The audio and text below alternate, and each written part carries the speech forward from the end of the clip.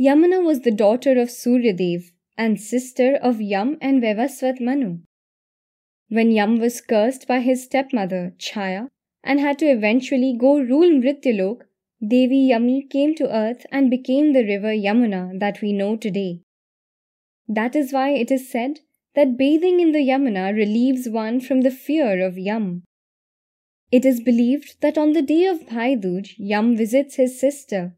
That is why it is also celebrated as Yama Dwitiya.